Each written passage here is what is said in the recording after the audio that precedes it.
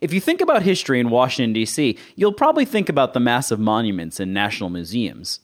Well, there's nothing wrong with that. D.C. has local history and culture just like any city. And few places speak to that local flavor like the Brewer's Castle, the Heinrich House Museum. Kim Bender and Jennifer Ezell joined me from the unique Germanic Castle House that was built by a pre-Prohibition beer dynasty. We talked about the history of the museum, as well as how they combine historical knowledge and the modern world of local craft brewing in their programming. It's not all about beer, but please podcast responsibly. This is PreserveCast. From Preservation Maryland Studios in the historic Podcast District of Baltimore, this is PreserveCast. Oh, my Maryland, oh, you're carrying my heart on your sleeve. You're giving me everything I want, making it hard to ever leave.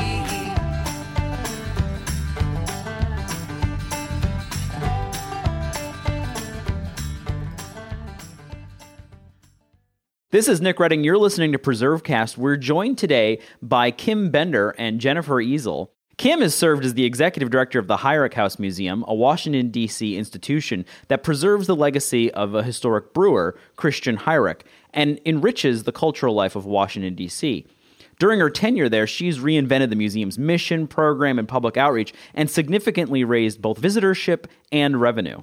In 2017, she was named the Washington Business Journal's 40 Under 40. She currently serves as treasurer as well of the board of the Lois Roth Endowment. She received a JD in environmental law from the Tulane Law School and formerly operated a small law practice that worked with the nonprofit community.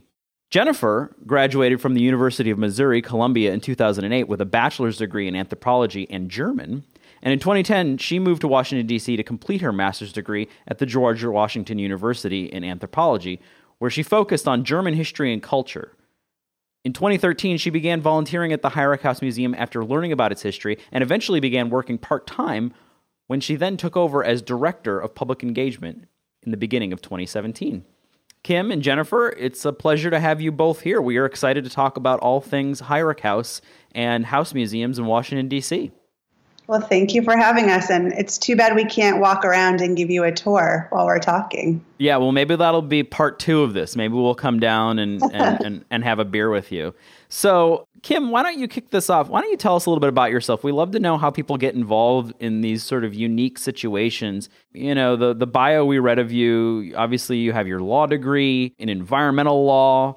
You seem like an unlikely executive director of a historic house museum. So how did that all come about? How did you end up getting into this profession? I think that is true, that it is unlikely. It was a very roundabout way that I ended up here.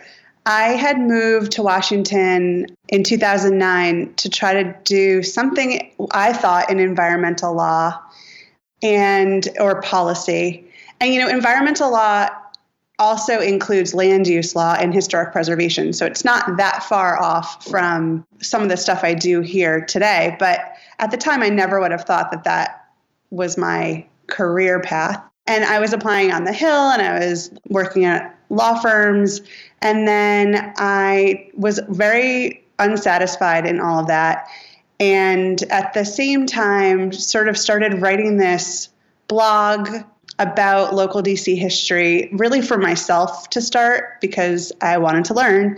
And then also was volunteering at multiple different historic preservation organizations because something was sort of pulling me in that direction. And I had walked in here to take a tour in 2010.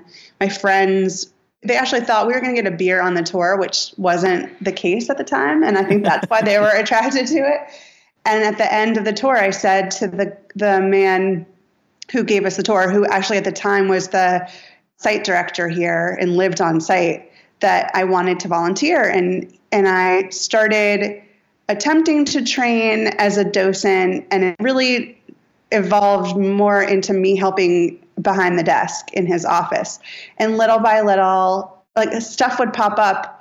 And he'd say, why don't you talk to the board about that? I don't really know how to handle that. And the board would say, Kim, just fix that.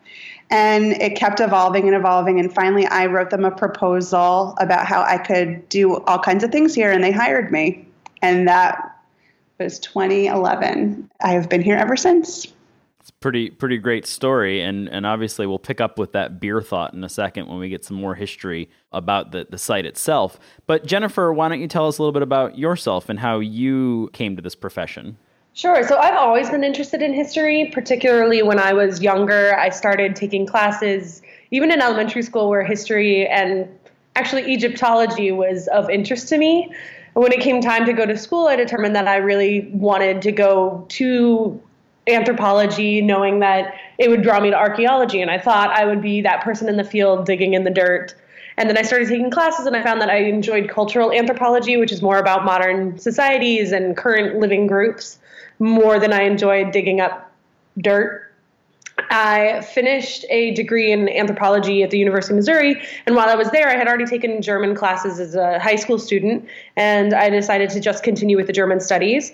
I got the opportunity to study abroad in Germany and ended up getting another major in German, which was a nice little bonus to my college degree. I worked for a while in Missouri while I was trying to save up money, knowing I wanted to go to grad school and I wanted to be in the museum field. I had been volunteering or working in museums since high school. And in 2010, I started my master's program here in Washington, D.C. I had decided after finishing that program to stay in D.C. because of the plethora of museum opportunities that there were here, that there aren't really in other parts of the country. And while I didn't find a job directly out of my grad program with a museum, I was working in an HR department and decided to start volunteering in opportunities that I thought would be learning experiences for me and get me more experience in the field that I eventually wanted to move into. So I had driven past the museum almost every day to go to school, and I always wondered what the building was. And I feel like that's something that happens to a lot of people, that they don't know they can come in, that they don't know it's a museum. And so I had found out that it was a museum, and of course I was interested. The design of it from the outside is very indicative of German style, so I had an idea it was a German museum, but wasn't entirely sure until I started doing some research. And then I came on as a docent in 2013, so I was giving tours and doing some of our beer events that we had at the time and getting to experience the German culture and history in the museum. And then about a year after starting volunteering, I was brought on to help manage Saturday tour days on a part-time basis, and then just kept volunteering here, added some other volunteering opportunities in the DC area to my docket. And then also in 2017 was brought on full-time. So it really fit with what my research had been, which is German history, and really fit with what I wanted to do as far as being in a museum field that promoted education and promoted history that I was familiar with and enjoyed learning about myself to other people. So that's what brought me here. Yeah, it's almost like custom fit for what it is you do. Kim, maybe you could kind of take a step back and tell us what is the Heyrick House Museum and who Christian Heyrick was. Sure. So the Heyrick House is a large, we call it sort of like a castle-like mansion in the south of DuPont Circle on New Hampshire Avenue. And it has been sitting here on the corner since it started to be constructed in 1892. It was built 1892 to 1894. And it was built for Christian Heyrick, who was a German-American brewer. He had grown up in a small town north of Bavaria in Germany, before it was actually Germany. And his parents were tavern keepers, so he was, custom made to become a brewer. And then after he was orphaned when he was about 14, he did a traveling apprenticeship around Europe. And then eventually after the Civil War moved to America, where his sister had already moved, landed in Baltimore, brewed a bit there, traveled out west, worked on farms, brewed some more, came back, and then decided he was going to move to Washington, D.C. and try to start his own brewery. So he first took over and rented a failing brewery, which is about one block south of where his house was. The house hadn't been built yet, but where we are located now is about 1 to 2 blocks south where he first landed in D.C. And Schnell's Brew Pub, he worked at for a year before Schnell died, before he purchased the brewery from Schnell right before Schnell died, ended up marrying Schnell's widow, Amelia, and she helped him really turn that brew pub into a professional company. By 1890, it had been capitalized at $800,000. He came over here with $200 in his pocket. So if that kind of gives you a understanding of his growth here from 1872 to 1890. Yeah, pretty good return on investment there. Pretty good. And then during that growth, Amelia died. He married Matilda, who was the sister of the treasurer of his brewery. She had been born in Germany. And together they built this house. And unfortunately, she died right after the house was built. But her influence is felt throughout the house. And then his brewery facility that was right near this house had been growing. It started off as a brew pub, and they kept building it up bit by bit. But at the time, you used open flame in order to do anything. So fire was a really common hazard, and he suffered a series of fires at that brew pub, despite the fact that it was growing and becoming more and more technologically advanced. And I think one fire just sort of made him realize that he couldn't do this anymore. And so by 1895, he decided to build a state-of-the-art fireproof brewery facility down in Foggy Bottom on the Potomac at the site of where the Kennedy Center is now. And then how does it go from, obviously, this beautiful, magnificent sort of Germanic mansion in DuPont Circle in the 1890s to what it is today? How does it become a house museum? So the Heirichs lived here. The Heirichs were the only family that ever lived here. They lived here from the time it was built, 1894, until Amelia Heirich died in 1956. Christian died in 1945, before she did. And none of the kids really wanted the house. They all had their own homes that had been built by their parents or provided by their parents.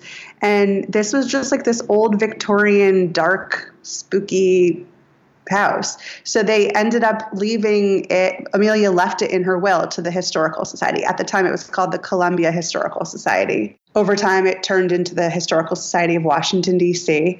And they were here from 1956 until 2003, at which time they were offered space at the Carnegie Library, which is downtown, this big, beautiful Beaux-Arts marble thing. And they thought they were going to turn that into a city museum, and that's a whole other story. Right. So in 2003, or even before 2003, the Historical Society had put the house up for sale, and the family decided that they wanted to preserve it even further. It is like a time capsule inside, so it is actually considered one of the most intact Victorians in Washington, and it is, I think, based on my research, the most protected interior in Washington, D.C.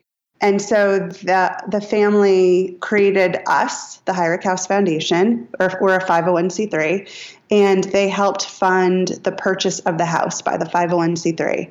And there were some starts and stops at the beginning there, but since 2012, I think I can really confidently say that we are a real house museum operating in the district and trying to educate people about Heirich's legacy, about DC history, about German-American entrepreneurship, about craft brewing and its importance in U.S. history, all kinds of things. So that's where we are now.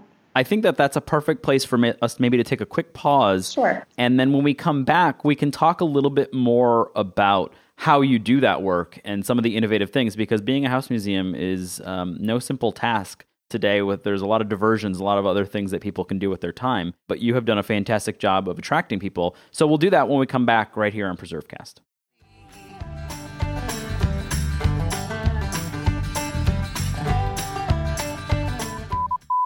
And now it's time for a preservation explanation. Nick was making fun of me because he knew I wasn't going to be able to resist taking the opportunity to use today's segment to talk a little about beer and brewing history. But you know what? I don't care. He can make all the fun he wants. There's enough cool beer history to warrant at least this segment.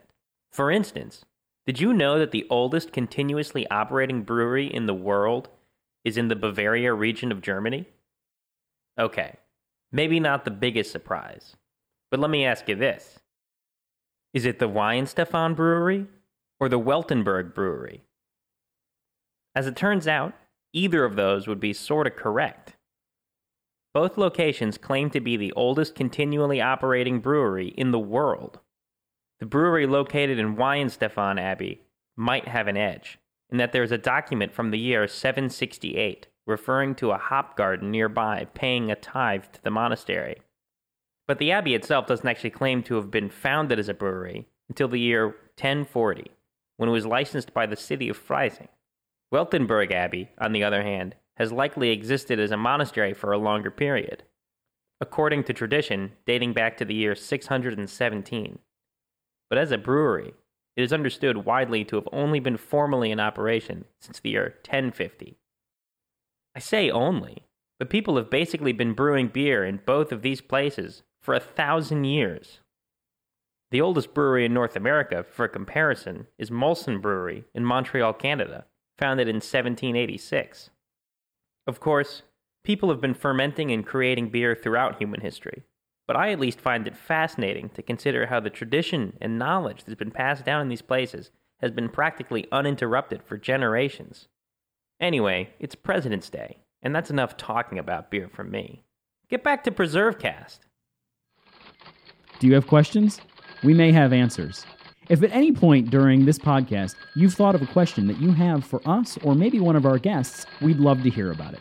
You can send an email to podcast@presmd.org, and we'll try and answer it right here on the air on the next episode of PreserveCast.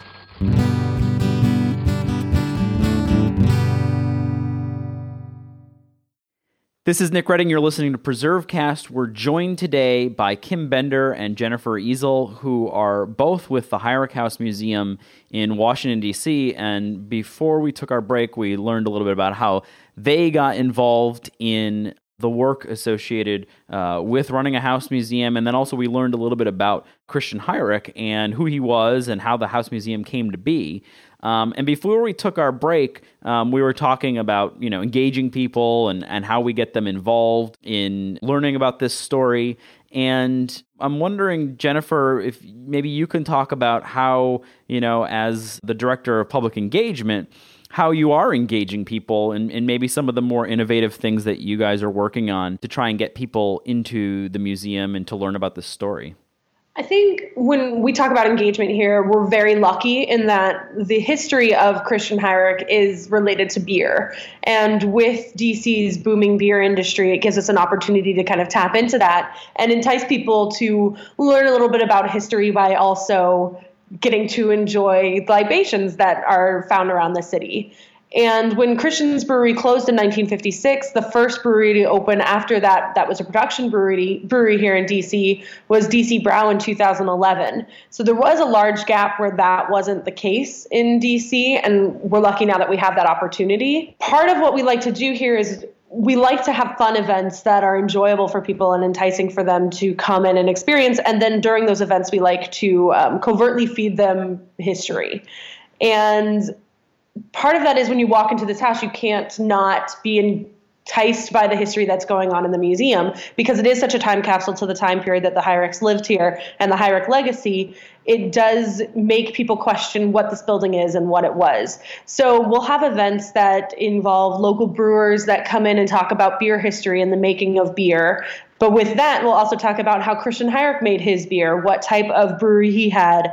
We talk about his legacy, what made him build this house in the first place, why he was interested in technology, why he decided that this should be a fireproof house because of the damage that had happened at his brewery.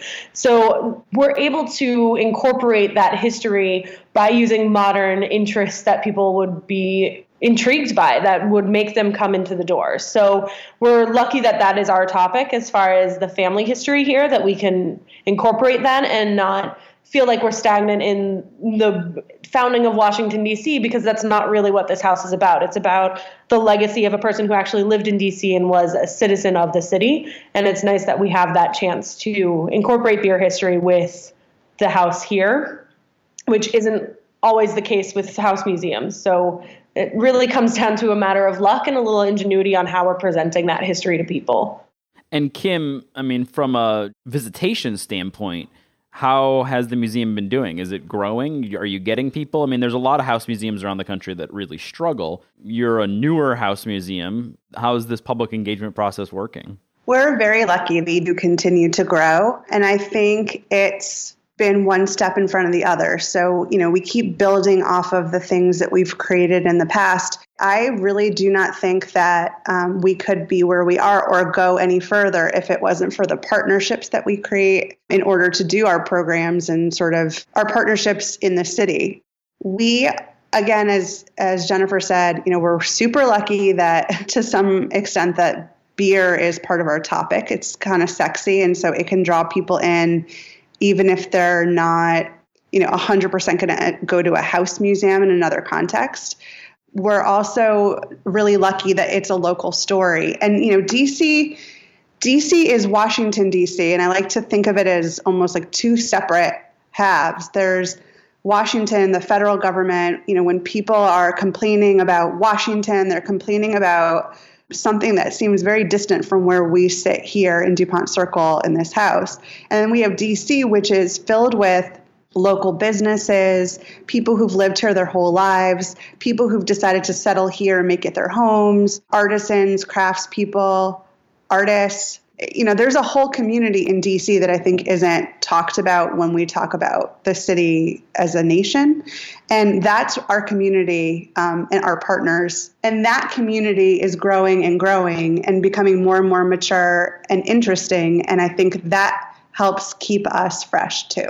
So who do you think is your primary audience? A lot of our listeners are from around the country, and I think when a lot of people visit DC, they go to that federal side that you're talking about. They go to the Smithsonian's and they go to these sort of institutional experiences. But is your audience people who are visiting the city to see that, or do you feel like you're attracting more of sort of the DC, perhaps natives, but also DC transplants who are living in that sort of in the more of the city side?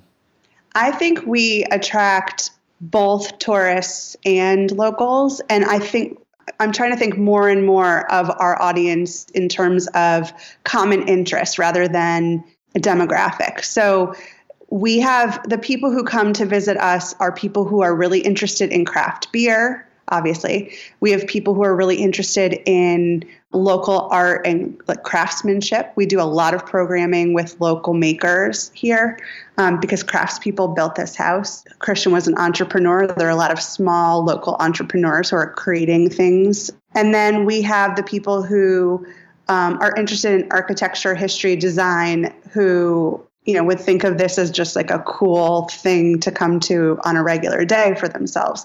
So we're pulling in, and then when we expand out our programming a little bit more to these other smaller things that were interests of the Hyrics, like we're having an awesome concert here next week of classical music, a Bach concert.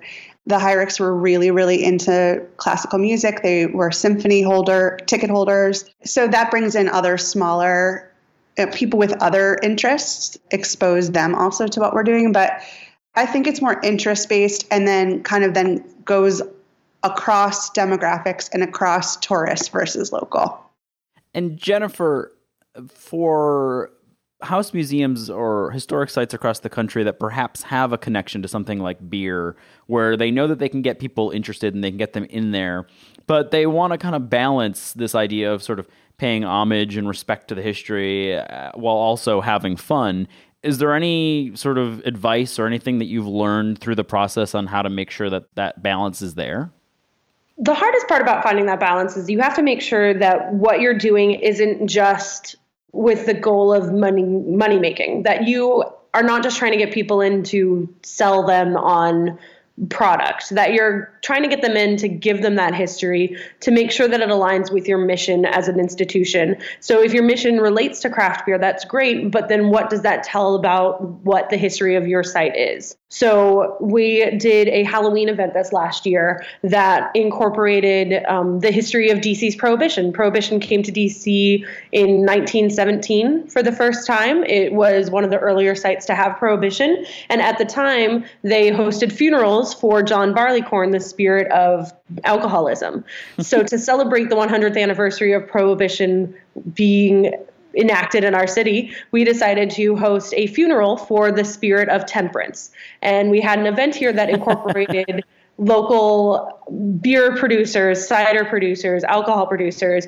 And then we actually held a mock funeral here. We had eulogies that incorporated history, both of Christian Heyrich's history, but also of the production of alcohol and beer within the district. And then we carried a coffin of a beer out into our backyard and we buried it. And so something like that is interesting and different, and it brings people in the door, but it's also essentially force feeding them the history that they may not get unless we made sure that it aligned with our mission. So something like that is both interesting, will draw people in, but it also tells part of the history that we're wanting to make sure that people understand and take away from those experiences. Yeah, I think that is the perfect way of balancing that, and that's a first for PreserveCast, the first mock beer funeral. It was amazing, by the way. It was all Jennifer's doing. People were reciting prayers in unison, 80 people at a time, prayers for beer. It was amazing. Well, if people want to learn more about the Heyrich House and about some of the engaging and innovative programming that you're doing, or they're coming to town, or they live in town for that matter, and they want to visit you, where's the best place to find all that information? So the best place to find information about the house is at our website. It's heyrichhouse.org, and that's HeurichHouse.org. All of our programming is listed on there, so anything that we're having going on at the museum will be listed on the website there. And they can also follow us on Twitter, Instagram, Facebook. All of those are at Heyrich House. Perfect. And the final question that we have for every guest of PreserveCast tends to be the most difficult one, but that is your personal favorite historic building or place. And so why don't we start with Kim first? We'll kick it over to her, and then we'll come over to Jennifer for her answer. Well, I'll say, besides the Heyrich House, right? I'm like a museum geek, even more than a historic site geek. So I could only think of museums in historic buildings. And mine is the Isabella Stewart Gardner Museum in Boston, which is my favorite museum, but also the building is unbelievable. It was built by Isabella Stewart Gardner, who was a very wealthy Bostonian in the early 20th century. And she just had her own rules. And the house was built, there's like an interior courtyard that she imported from a Venetian palazzo that was being destroyed. I think it's 15th century. And it's just like reconstructed on in the interior of the house with this amazing garden. That's my favorite. That works. And Jennifer, how about you? So I am going to keep it a little bit local. I love the National Cathedral here in Washington, D.C. Kim knows this. It's my favorite building besides the Heyrich House. And I think that's because when I first came to visit D.C., I was in middle school with my parents on a family trip, and it was really the first cathedral I had ever seen. And it was just so impressive to me at the time. And then going inside and seeing the light that they've incorporated into the stained glass windows. I've gone there more times than I can count. I have an obsession with the gargoyles that are around there. So I think for me, that one's my favorite historic site. I also really just enjoy going into the gardens, which are designed by Olmsted, so it adds another layer of history, and that would be my favorite historic site. Well, two fantastic answers and new ones. Every once in a while we'll get a repeat, but those are two new to us, which are fantastic.